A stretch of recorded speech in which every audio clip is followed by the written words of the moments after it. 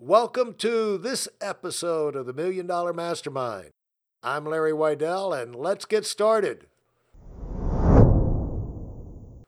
All right, we're back with legendary golfing teacher, inventor, professional, and writer, among other things, Gary Wiren. And such an honor to have him share one more time with us. He's known essentially every major golf pro for the last, since the 50s or 40s or whatever. And Gary has been up close and personal with people in the business world, on the golf course, and he's dealt with these things himself, had to work through it and become successful, but also he's been behind the scenes with people who are out there in the world of competition on the golf course and off the golf course. And he knows he can speak to mental toughness. He can speak to self-coaching like nobody else. And so I really twisted Gary's arm to come back and share with us one more time about mental toughness and what it takes, what he's learned about that, what he teaches about that, what he counsels about that, and what he says to himself when he gets in those toughest of times in life. So welcome back, Gary. Thanks for giving us a few more minutes. Larry, it's always good to talk with you because we're trying to help other people to improve their lives with some information that may give them some inspiration. And I know you've got a story about mental toughness that can kind of help kick us off. Well, first of all, I wrote a book called The New Golf Mind.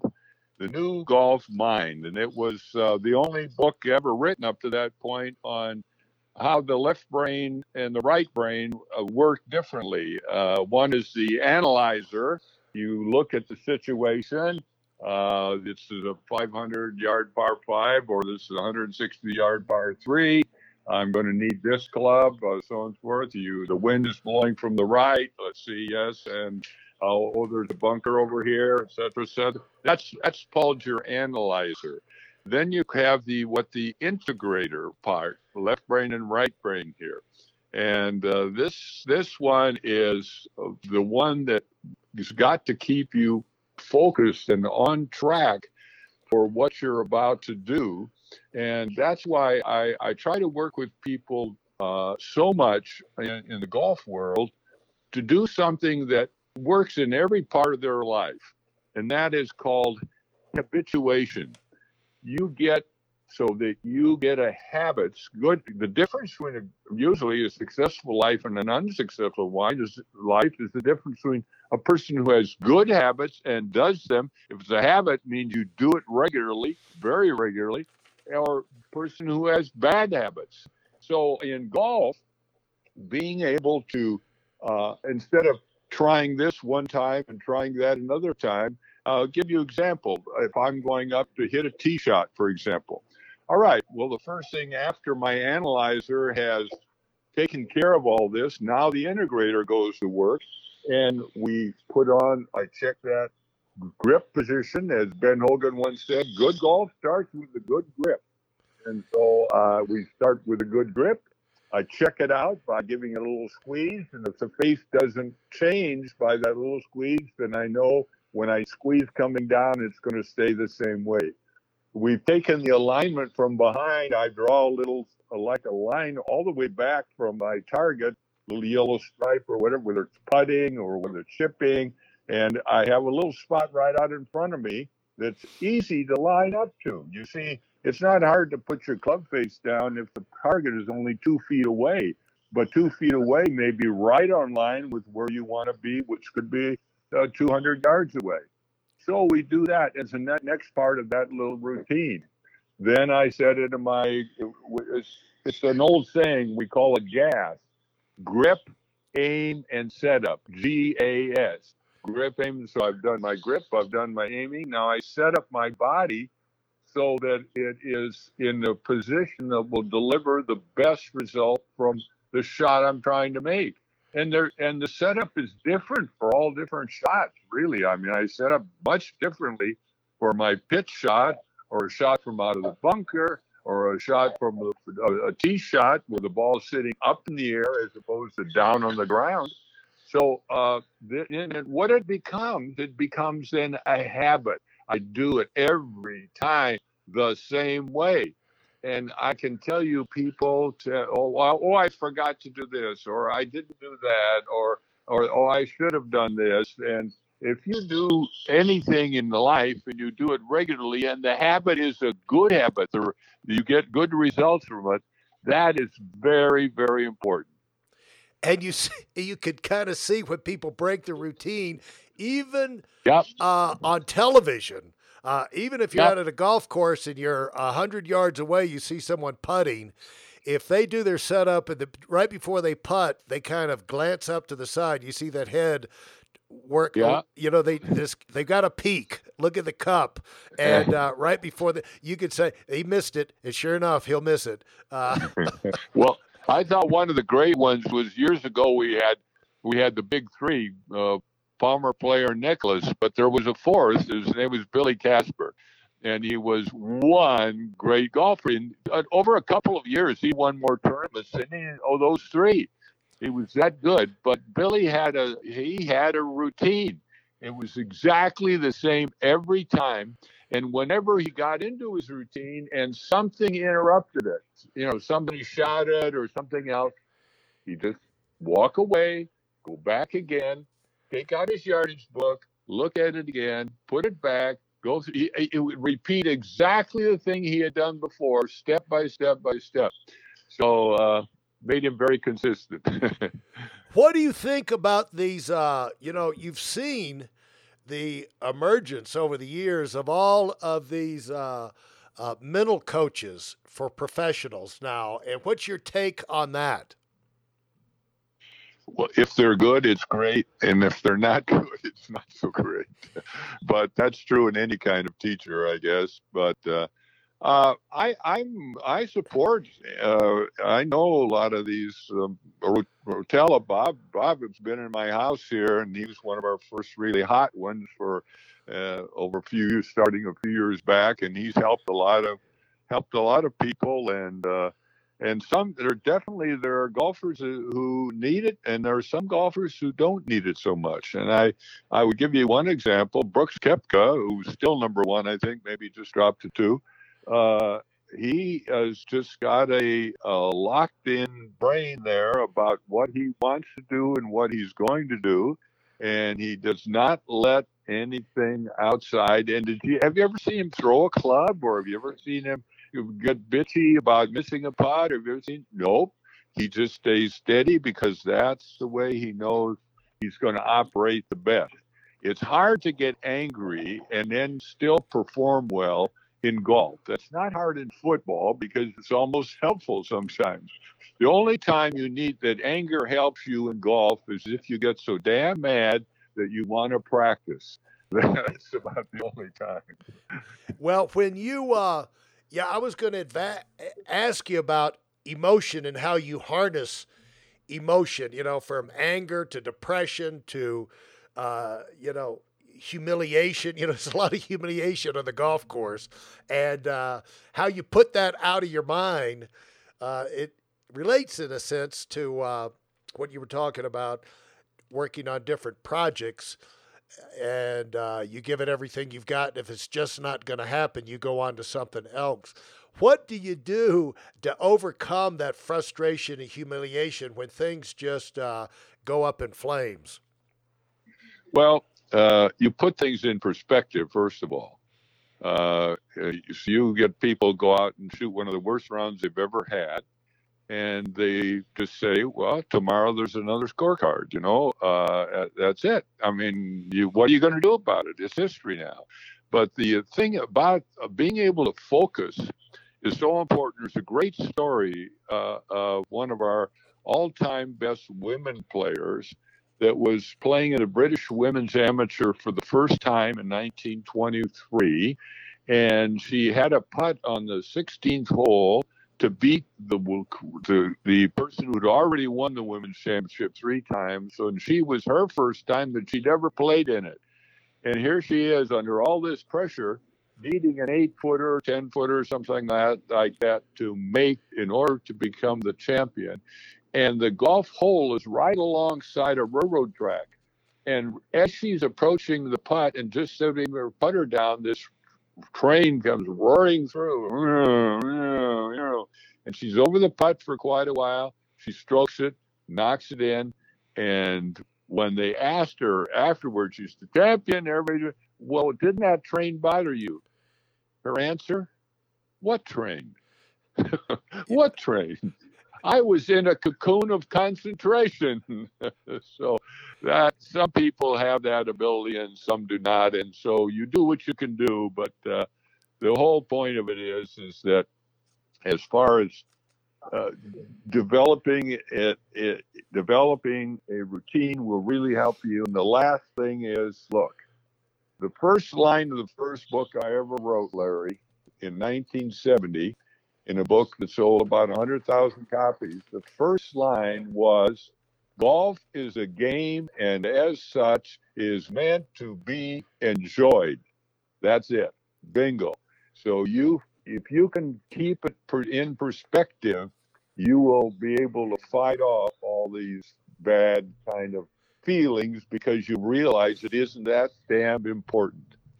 Well, and we all need these mental tools, concepts. I'll tell you this, one of the things you wrote that I heard from Lou Miller at a meeting, I didn't know he got it from you, but I've used it for 30 years myself. There's laws, principles, and preferences. And I found that when I was doing some research for this interview, that came from you. And you use these things to organize yourself mentally, but it's a lot like your, to kind of put you in a box, and it gives you a framework to kind of make decisions. And the more information you have, the better decisions you'll make. It's kind of like you use how you've gone with the teaching aids when you have things you're trying to fix in your golf swing, physically you're trying to, groove a thing. You can get out there and kind of beat your head against the wall yourself, or you can get a teaching aid that's designed to help you do that one particular thing, which gives you the feedback. It helps you train, but it also gives you the feedback, and that can greatly accelerate your learning and allow you to get that where you're consistently doing that kind of motion, that kind of response over and over, which will cause you to give the consistently better results. The same thing you do physically, you need to do, mentally as well. Isn't that right? The aids are very helpful. Yeah. Having a routine we talked about a physical routine. You're very right. Having the mental routine, and one of the mental things is to see the result before you hit the shot. Picture exactly what you want to have happen. And I'll give you the best example of that. Who has the world record for the most holes in ones? Well, everybody thinks Art Wall or somebody had 13 or 15 or 16 or whatever. Not even close.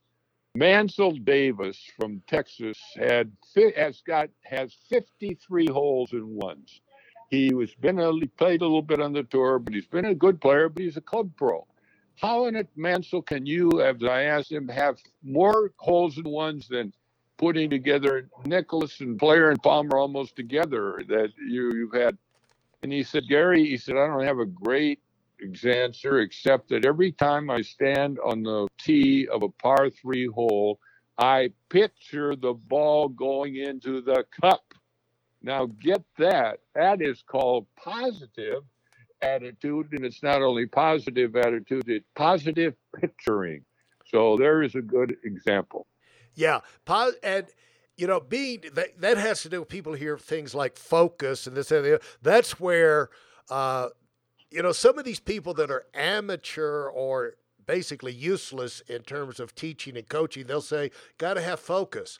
But whereas someone like yourself can get with, who knows the game, can say, here's what I mean by focus. When you're over the ball, physically you do this.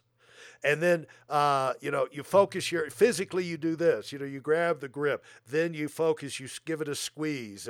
If it doesn't turn in your hand, okay, you're good there. Then you move to the next phase. But then the other deal is when you get there, what picture do you put in your mind? You picture hitting the ball and it going in the cup. It's the precision is really how you tell people who know whether it's what is such a privilege to talk to you is that you're so precise in understanding how these things work.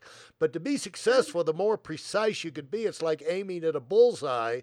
The more you aim and lock in on that actual bullseye, the more likely you are to hit it. Is that right? Right. Exactly. And so many people get up to the hole and they say, don't hit it in the water, or, it's always, they come the other direction. Don't hit this one out of bounds, and whoosh, there it goes. So anyway, that's kind of an interesting example of positive versus negative. And it's also, one of the things that also, Larry, we can share with a lot of these things with people is simply my website, which is very simple, GaryWiren.com. And boy, it has my collection in there. It has all kinds of teaching ideas and speaking and whatever else. Got a lot of stuff. I'm glad you brought that up because it's just too much to cram into, a brief interview here. But you've given us so much time.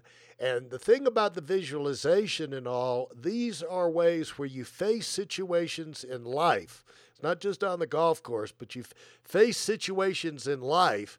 The tendency of what most people do, they just naturally go to the worst. This is going to, bad things happen to me. This is going to go all downhill rather than say, okay, we just took a bad hit, but how can we turn this thing around? This won't last forever. Tomorrow's a new day. Just because maybe I got a lot of resistance and everything today doesn't mean I'm going to have a lot of resistance tomorrow or next week or next month. I've just got to keep pressing on with what I can control. And so much of life has to do with doing what you can right now with what you can control right now. Don't you think?